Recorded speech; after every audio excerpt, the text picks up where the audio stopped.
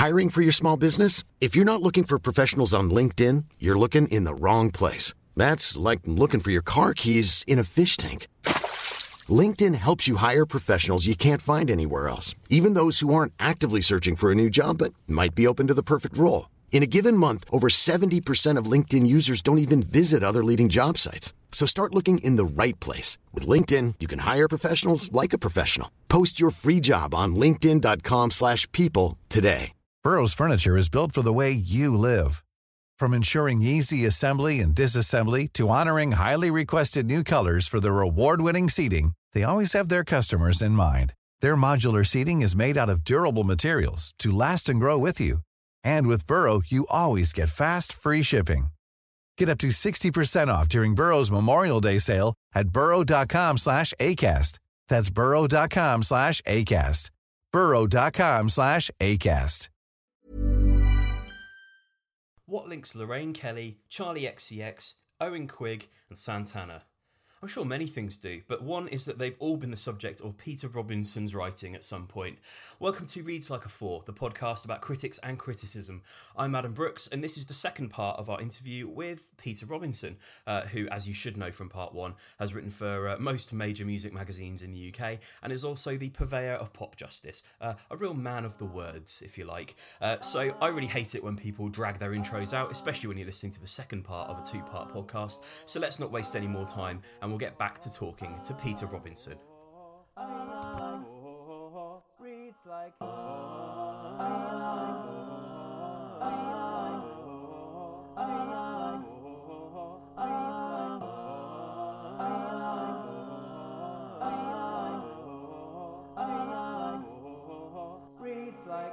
So obviously you were writing Peter Robinson verses for NME for a very long time. I wondered what the most unexpected reaction that you'd had to a question or interview was, either at the time or after it was published. Oh dear. Well, I don't feel very proud of this. But, I mean, it started off, Connor, who was the editor at the time, was redoing the magazines. Obviously all magazines kind of have a sort of redo, that's a technical publishing term there, every few years just to kind of refresh everything. And he was like, do you want to do this column? And he's like, I'm thinking of calling it something like Peter Robinson the Inquisitor or something, and then it eventually ended up being Peter Robinson Versus. So the title of the column was quite, it suggested confrontation, I guess. Mm-hmm. And I suppose the idea of it was, and obviously Pop World was big on TV at that point, where everyone would sort of go in and just have rude and bizarre questions after them. But I think Connor also sort of grew up reading sort of smash hits, so he sort of knew that you could get more out of somebody by asking a stupid question than you could by asking them about their new music. Yeah. So it's Peter Robinson Versus, and it was kind of sort of cheeky and irreverent and sometimes rude, and I don't think you get away with it now because people would just be like, I don't need to sort of risk looking like a fool in exchange for a page in a print publication now. But at the time, I still got really good people to do it. Carlos Santana did an interview with me. I can't remember what I'd asked him, but at the end of the phone interview, I don't care about Carlos Santana, but at the end of the phone interview, we said goodbye. There was a click on the line. He thought I'd hung up, but actually it wasn't me hanging up. It was his publicist coming back into the phone call. I remember reading about and this. And he, I don't know why I didn't hang up, but he just said to his publicist, can you just make sure I don't have to do any more interviews like that again? And now I can kind of think, fair play. I was a dick in the interview. He's a legend. I would ask exactly the same thing. Rather than just hang up and put it down to a learning experience, I was just like, you what? He was slightly surprised that I was still on the line. We had a miniature argument, and then I published it in the column. I mean, people do bring it up every now and again to me. I don't feel particularly proud of it, but at the same time, it's quite funny. But it's, I don't think anyone came out of that covered in glory, to be honest. Now that you mention it, I remember reading it. I think that was one thing I loved about the Versus interviews, was just the sheer breadth of guest or interviewee, I suppose. Well, it was great because obviously a lot of publications get offered, and you'll find sort of Q&A sort of sections and little columns in a lot of magazines and a lot of websites, because people get pitched artists or actors or whoever who aren't really appropriate to the magazine or the website all the time, because PR is just, I don't know. I mean, it's free to send an email, isn't it? So I guess they just ask everyone. But they're sometimes quite big, so you would end up with a pop act who sort of wanted to be, or Carlos, or Santana's a great example. I mean, there's no way at that point in its history that NME would have done a piece about Carlos Santana, even though he is a legend and is, it was a long and fascinating career. But equally, you don't want to turn down Carlos Santana because he's kind of interesting. So that's how he ended up in that sort of, like, he wouldn't get a feature and he wouldn't really get a live review or anything like that, but he certainly wouldn't get on the cover, but he would sort of make sense of that weird page where it was more about sort of the format of it, I guess, than who the talent actually was. It's where they fit. It's where those people fit, I suppose. Yeah. A lot of sort of websites have that kind of thing now. The Q&A page, or the kind of 10 questions we always ask page, that kind of thing. That is where you sort of will often find people who wouldn't necessarily be in the magazine, but they've been sort of squashed into the format that the magazine has. I remember there was a similar thing elsewhere in NME when they had like the records that changed my life, and then it started off being very worthy, quote unquote, credible artists, and then by the end it seemed like it was just anyone that people recognised a little bit. Yeah, but then sometimes like people you recognise. I mean, sometimes it's more interesting because you don't know what those people will pick. When it's a daytime TV presenter, I'm curious. It's like when they have, not, I don't know if they ever have, but when they have people like I don't know, like a Jack Whitehall or a Frankie Boyle on Desert Island Discs. Yeah, I've got less of a steer on what they're going to choose, and therefore I'm more interested to hear it than when it's like Paul Weller, for example. Yeah. I'm pretty sure, unless it was for something else, I'm pretty sure it's for NME. I'm pretty sure, right, I did Lorraine Kelly for my Versus page in NME. Mm-hmm. And obviously, I read that too, you did. She's amazing. You definitely did. But like, she was into I think maybe she said her first gig was a Human League, and like she was into punk and stuff. And this is amazing. This is like Lorraine Kelly, and you wouldn't, I mean, maybe unless you'd done some research, but you wouldn't necessarily know that like she used to be into punk and Susie and the Banshees or Human League and things like that. Amazing. Yeah. I mean, it's not a newsflash that Lorraine Kelly is amazing, is it? But it kind of, she kind of got absorbed into NME's world at that point. Oh, that's nice. So beautiful converging. Yeah.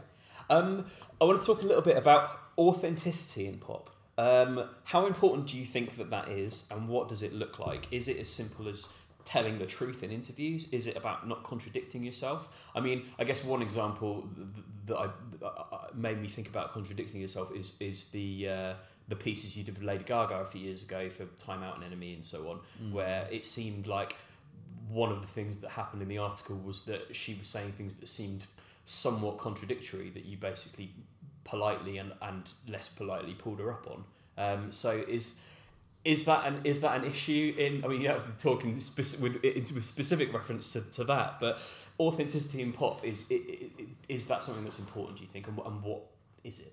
I think it is important now, and I used when I first started Pop Justice, for instance, it was all very much about, I don't care if an artist is singing live when I see them, as long as there are explosions and they're flying around on a wire by the end of it. Mm-hmm. It was all about, I don't care if an artist is writing their own songs or has anything to do with them, as long as the songs are amazing. And actually that point still stands. I mean, if you have an emotional reaction to a song, you would be a dick if you refuse to let yourself enjoy it before you checked Wikipedia for the writing credits. Mm-hmm. I mean, that's ludicrous.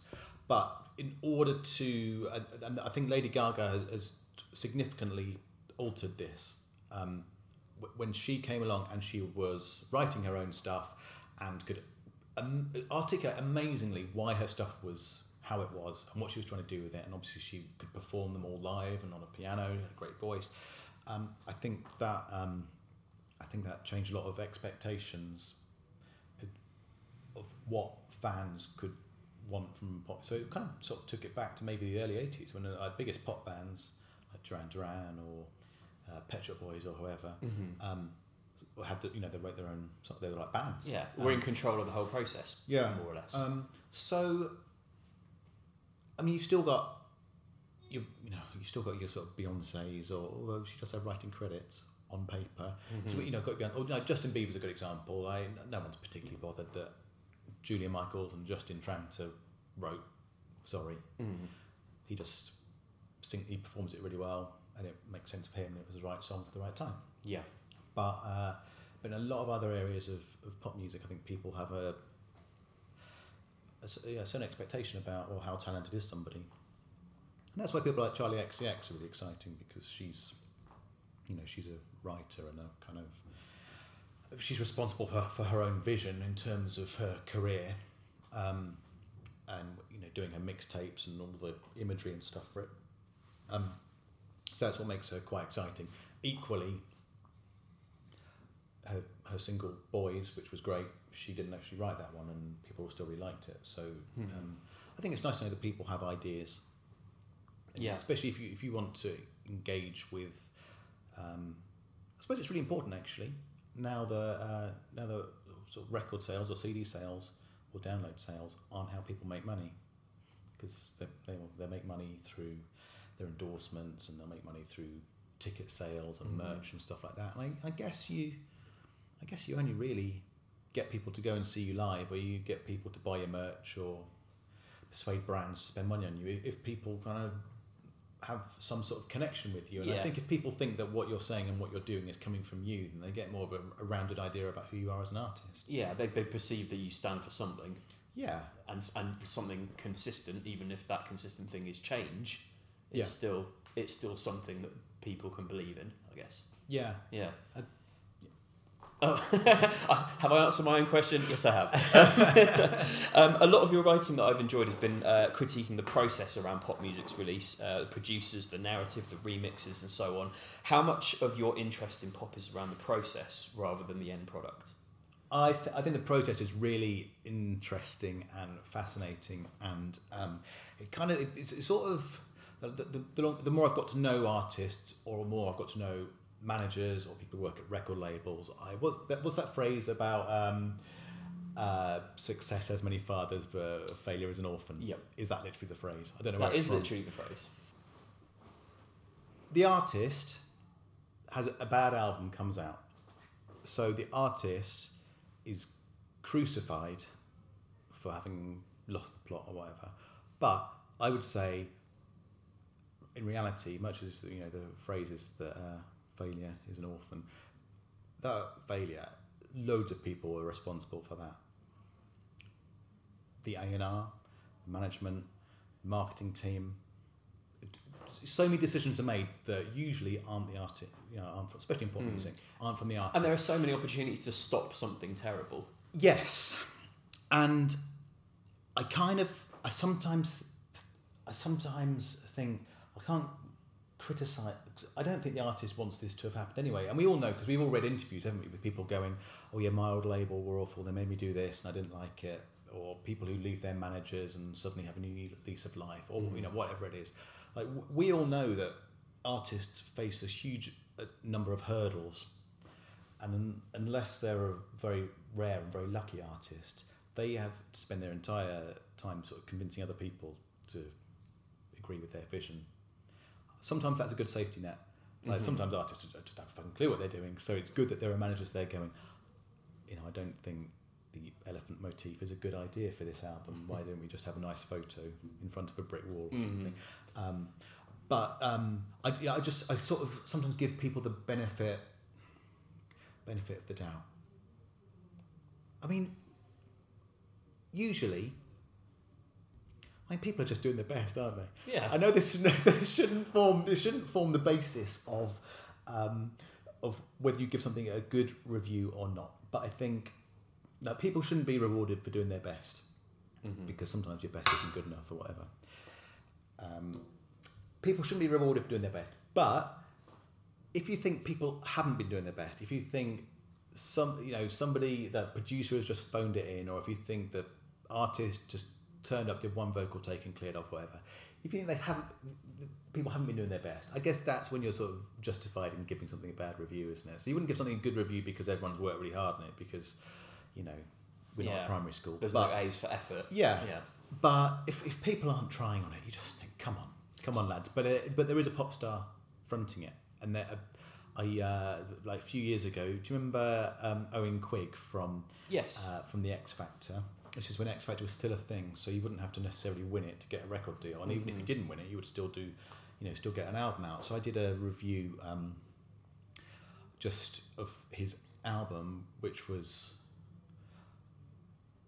I said it was the worst album ever made, and then went on to explain precisely why. And the A&R process on it of choosing the songs for him. Like the artwork was terrible. You can tell. I know you shouldn't judge a book by the cover, but you can tell when no one cares about an album. Or there's definitely tropes. Because the artwork was terrible. It was the 16-year-old boy who was covering Ben, which is about someone who obviously is a boy who's so lonely he makes friends with a rat. A song called 28,000 Friends, which is how you have a following on social media, but you don't know anybody. There's another song about sort of being lonely and having no friends, and it's like this 16-year-old boy who just sort of had to move away from all his friends and given up his education to be a pop star and stuff, despite the fact that he was going to get booted out the back door. And I think I said something about the fact that it made you want to call social services or something like that, and I said it would be a low for popular culture if it counted as culture or was likely to be popular. It was a real kicking, and that's an example. Like he was fronting this whole thing, and I think his old music teacher ended up phoning I heard that his old music teacher phoned some Irish radio station and started slagging me off on air or something. I think, but he made some reference about the Irish MP Peter Robinson as well. So I don't know if he was a bit confused. I have got a soft spot sometimes for when there's a sort of local media kickback. I remember the Teignmouth newspaper when I think Muse had just said there was nothing to do in Teignmouth apart from start bands and take drugs. So then there's a photo the following day in the Herald Express, I think, which is near to my hometown, of the mayor holding their CD precariously above a bin, which Amazing. Is my absolute favourite. Yeah. But the thing with the Owen Quigg thing is like it was all, and it got, I think it was sort of before social media properly, but I got lots of emails about it. It was obviously like a thing that people were like we were saying at the start of the conversation. If you give something a real kicking, people get really excited and go, "Oh, look at this! Isn't it exciting?" And it's like Owen Quigg's made a bad album. Owen Quigg hadn't made a bad album. He had kept up his side of the deal. He had, with the talents that he had for vocals, gone in and sung the songs he was told to sing. Who had failed on that is the record label and the A&R, marketing. Like everybody else, nobody else cared about that. Nobody else cared about this 16-year-old boy, and that's what made me really angry about it. But obviously, looking back at it now, all people sort of see is Owen Quigg's album is the worst of all time, which is unfair. But I guess it would make for a sort of complicated review to always go, take the artist out of the equation here. Maybe I should just do that. Maybe I should just do a thing where I name and shame everybody in the album credits. Maybe. I mean, they've put their names out there for a reason. So all these years later, Owen Quigg, if you're listening to this podcast, I think it was a bad album, but I know it wasn't your fault, and I'm sorry if it made you sad. That seems fair. I'm glad we've been able to right some wrongs today. In fact, this might actually answer my next question. I was going to say, to whom in the world of popular culture do you most owe an apology for something you've written and why? I mean, if it was Owen Quigg, then we can move swiftly on, but there might be someone else that deserves one. I don't know. Did I? No. I mean, I guess Ed Sheeran. I guess I. Oh God, I still feel bad about this. So I'd agreed to go on Radio 5 or whatever to do a roundtable single review thing. Ed Sheeran's album was out that week. Now, it was his first album. He was kind of getting big, but it wasn't massive. He was in the studio with a guitar to perform a song live. I knew I didn't like Ed Sheeran. I also knew I was in the middle of writing an article on what I decided would be called The New Boring, which was saying that people trying to make downbeat music in the vein of Adele had created this kind of wave of boredom that would engulf pop, and I knew that he was going to be a main point in it. I didn't want to contradict myself or be a hypocrite. So then afterwards, when the host and Ed Sheeran was sitting as close to me as you are now, with his guitar, having just done a song, everyone was going, "That was amazing, well done." And the host said to me, "What do you think of that?" I was like, "I don't really like it. I don't really like Ed Sheeran."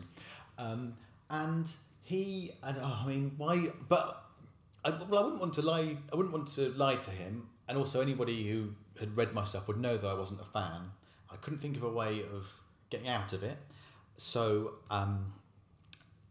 so obviously I felt awful because what a horrible thing to say to somebody on the special day of his album release. But then afterwards he came up and found me and in the green room and said, "Thank you for being honest, I appreciate that." Which then made me feel even worse because he's just like such a great guy. And then, so then the New Boring article came out and I referred to the album as a 12-bore shit gun, or 13 if you include the bonus track, and just sort of tore it apart. Although I was looking at it earlier and it's not as bad as I remember it, but Ed Sheeran also remembers it and has brought it up in a couple of interviews. And I think we're all right now because he's tweeted me a couple of times and it's been okay.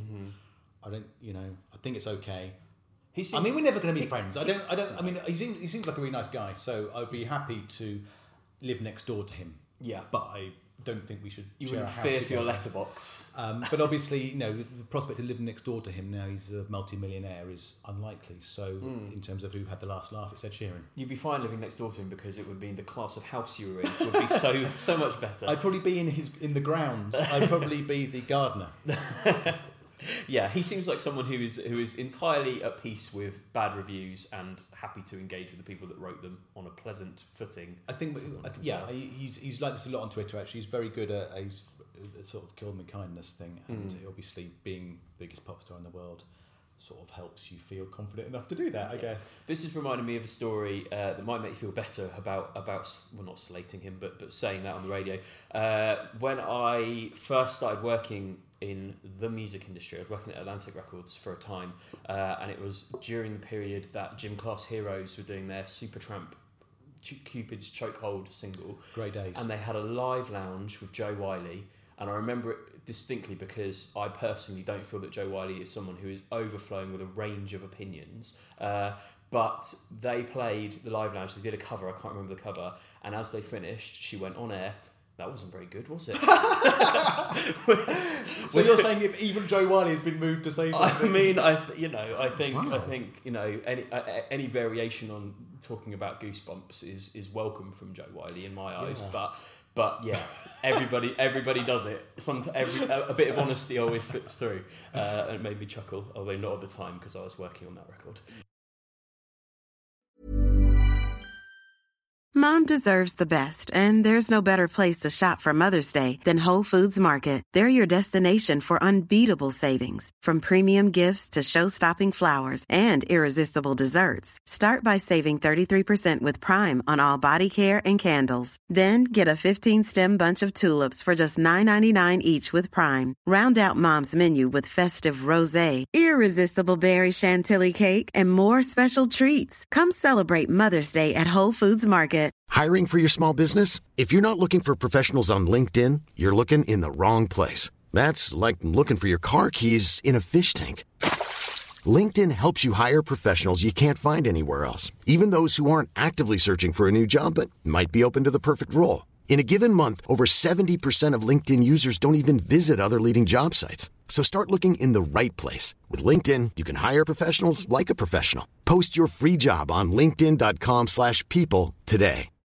Millions of people have lost weight with personalized plans from Noom. Like Evan, who can't stand salads and still lost 50 pounds. Salads generally for most people are the easy button, right? For me, that wasn't an option. I never really was a salad guy. That's just not who I am. But Noom worked for me. Get your personalized plan today at Noom.com. Real Noom user compensated to provide their story. In 4 weeks, the typical Noom user can expect to lose 1 to 2 pounds per week. Individual results may vary.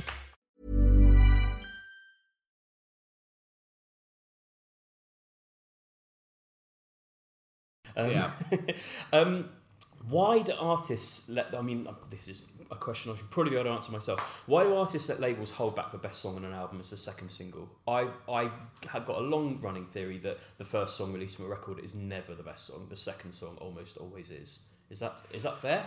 Yeah, I think that's one way of doing it, and it often works because there's going to be so much excitement if it's a big artist or if an artist coming back, so much excitement about them coming back that the hysteria will allow people to overlook the fact that the song isn't quite as good. Mm-hmm. Some songs only make sense as the first single back as well. Yeah. And make very good sense as the first single back, even though they're not the best song. And then obviously if you then follow that up with a song that's even better, then that increases the excitement. And I guess it makes people think, hang on, I liked the first one, I really like the next one. This trajectory is incredible. I must buy the album because they didn't shoot their load on the first single. I guess this is probably something that is a bit of an old thing now, in that most people will have 4 tracks out before the record. So I'm still thinking of a 1 single, 2 single album strategy, like it was when I used to do it. I wonder if it's a bit of a knock and a doorbell. The first track is the knock on the door. The people who are excited will hear that knock. A lot of people won't notice, but then by the time the doorbell rings, enough people heard the knock that it's fine. Yes, you sort of want the second single to kick the door down, really, don't you? Yeah. I mean, like tonight, obviously this podcast will appear sometime that isn't tonight, but tonight on Radio 1, Years and Years, their new comeback single has probably just been played, in fact. It's not the best song of what's on their album, but to them it's, I guess, makes sense to reintroduce people and to have a sort of buzz release thing. It's a bit, but sometimes like you say, it is the second single that's a good one. Like I always think of like Spice Girls with "Wannabe" and "Say You'll Be There." I mean, "Say You'll Be There" is a better song. But "Wannabe" is a statement of intent. Yeah, I mean, "Wannabe" could only be a debut single. Yeah. But then obviously with "Say You'll Be There," people were like, "Oh, actually, they're not a novelty act because this is a proper song and it's actually really good." Then they had a ballad. They could do 3 different things. There you go, and maybe still could. What single thing could labels do to improve professional criticism? This could be as simple as how music is serviced. I mean, I don't want to appear controversial, but letting people hear music before it's released is helpful if they want anything more than a snap judgment. Mm-hmm. What's the ratio now of releases that you'll get in advance? It's a total shit show. So you know this, but I don't think it's been very well communicated outside the music industry, but a couple of years ago they changed the releases, didn't they, to a global release day. So New Music Friday they call it, and obviously I grew up with new music coming out on a Monday, charts on a Sunday, but they changed it, and it made sense that they would change it in the era of streaming and downloading, and it made sense, and a hangover from the past, but albums would come out in different, it's just, even like 2 or 3 years after New Music Friday was invented, it seems ridiculous if it was ever the case in the digital era, that an album would come out in different months in America and the UK or something, and they would sort of hold it back so they could have their own marketing things. And they still do it with films, and it still seems ridiculous. And all the labels were just like, this is ludicrous. We're going to have this. All new music is going to come out on a Friday internationally, and that is good. And a few people try and break away from that. So sometimes, like churches are around at the moment, and they keep debuting their new music on a Wednesday, which is a good way of doing it because there's so much new music on New Music Friday that if you do release something on a different day, it's your best chance of standing out. And I think there's something about how it takes a few days for a song to sort of percolate through the streaming, to build up streams to the point where you get into algorithms and stuff. Yeah. And that if you have a week and a half that ends up with a higher chart, I don't fucking know. But so much stuff appears on a Friday. When I do a New Music Friday playlist for Pop Justice,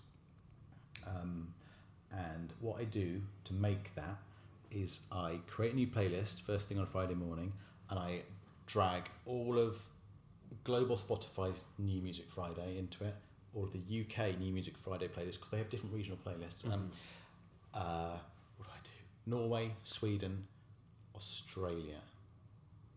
I think those are the ones I do. Drag them all in. And I usually end up with about 200 songs, and then I just bang through them, and I get done in half an hour, just delete the ones that sound rubbish after a few seconds. And I don't think I've made a mistake yet. I would appreciate that this is not the most responsible way of assembling a new music playlist, but Christ, 200 songs. 200 songs that someone somewhere in the world has, or sometimes it's 150, sometimes it's 200, but all these songs that someone somewhere in the world in a position of editorial control at Spotify has deemed worth listening to. No one, you don't really have time to get to know 10 new songs properly in a week, let alone that many. So I just bang through them, and first sign of a tropical house drop, delete. Metal, delete. Jack White, delete. Because it would take 10 hours to listen to that many songs. Yeah, I'm a busy man. I'm not that busy. I'm a busy man. And then I'll reorder them. Best at the top, down to sort of interesting but not actually that good, then a comedy bad one at the bottom, and that is and I'll do some commentary on it when I embed it on Pop Justice website, but that sort of best to worst is probably the modern equivalent of Pop Justice doing single reviews, really. I mean, it sounds to me like a valuable public service in line with the BBC. You're saving a lot of people a lot of time. It's not just about you. Educate, entertain, deliver some bangers. There you go. Yeah, the last song entertains, if nothing else. Speaking of getting music before it's out, what record that you've heard pre-release had the most elaborate anti-leaking measures attached to it? I fondly remember having to constantly get more and more watermarks made at great expense. I was luckily out of the music industry before we got to play MPE or whatever it is now. Christ. Like every record label or music group seems to have their own proprietary music delivery service. These do things like not work in the first place. They will lock a stream to the browser you've opened it on. So if you open it on your phone, you can't listen to it on your computer or vice versa.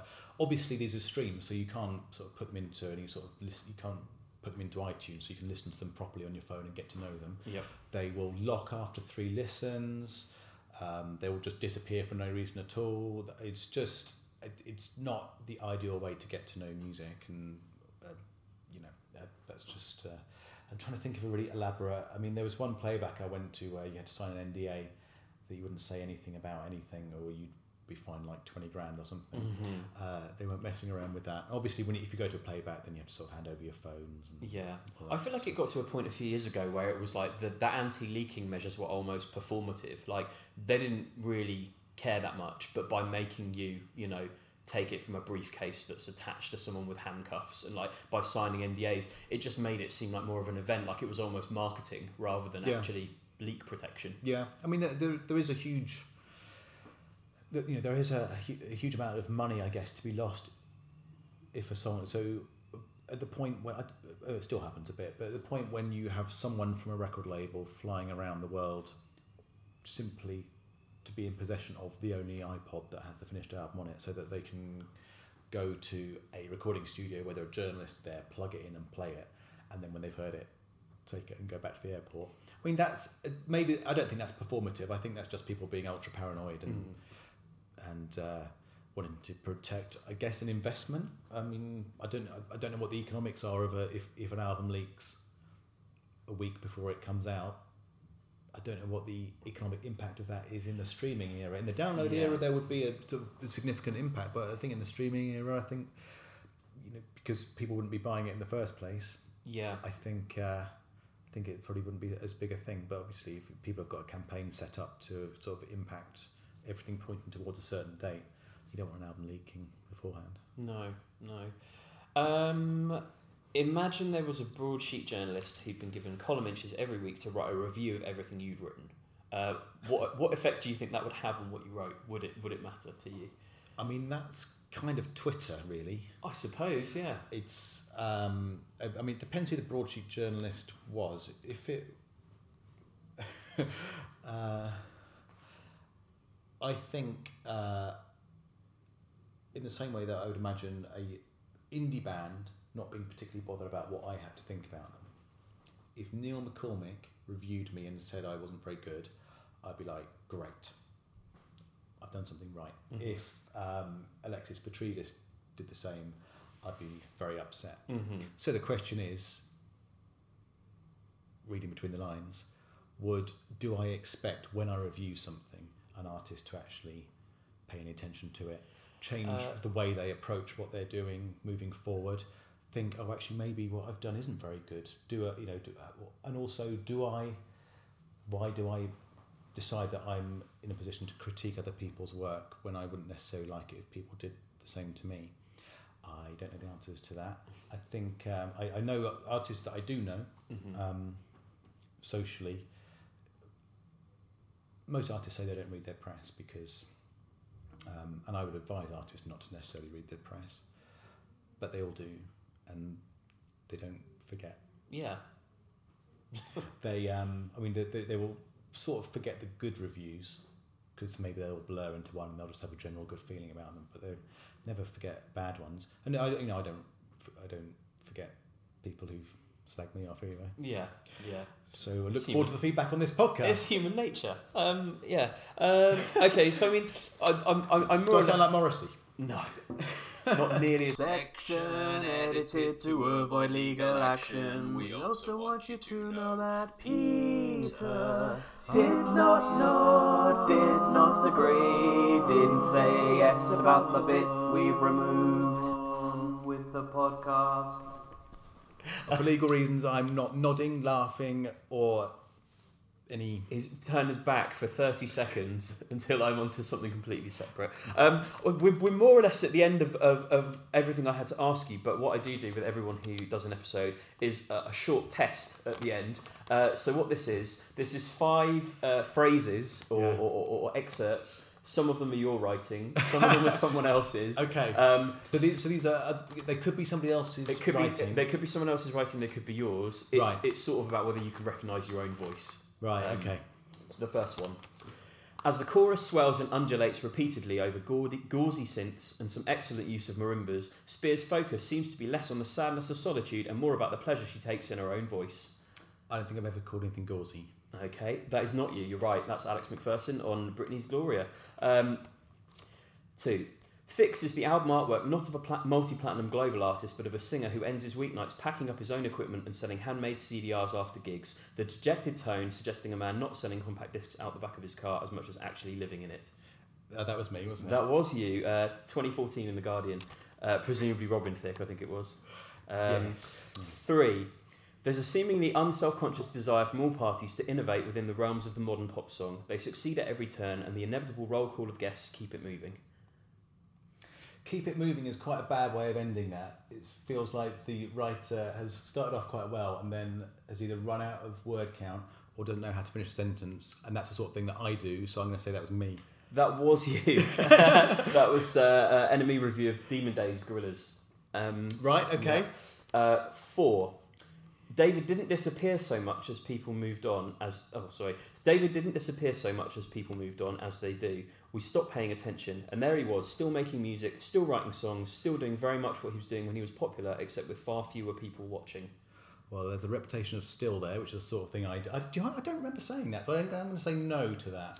That isn't you. That was Pot Matters on Craig David. Okay. Yeah. This is the radio equivalent of a chocolate bar, whose pieces must surely be too chunky for the delicate hands and tiny mouth of a lady, or possibly a ridged beef-flavoured crisp that would be impossible for a woman to consume, given that she'd be holding a dainty parasol in one hand while pushing a pram with the other. That was me talking about the XFM rebrand, wasn't it? It was, yeah. Yes. And can I just say that I don't think those things. That was me criticising XFM and the way that they said that they were a station for men. Oh, so yeah. I do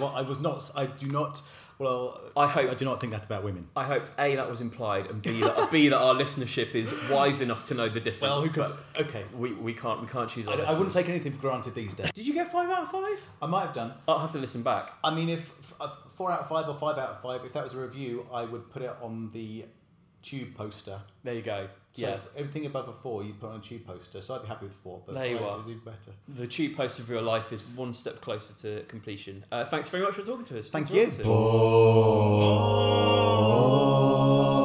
Next week we'll be diverting into the world of film as I talk to filmmaker and critic Charlie Line about his work for Sight and Sound and The Guardian, and also why he made a 607-minute film of paint drying on a brick wall. There's a clue, it has to do with the BBFC. Anyway, more of that next week, so please do join us then, and thanks for listening to Reads Like a 4. Bye!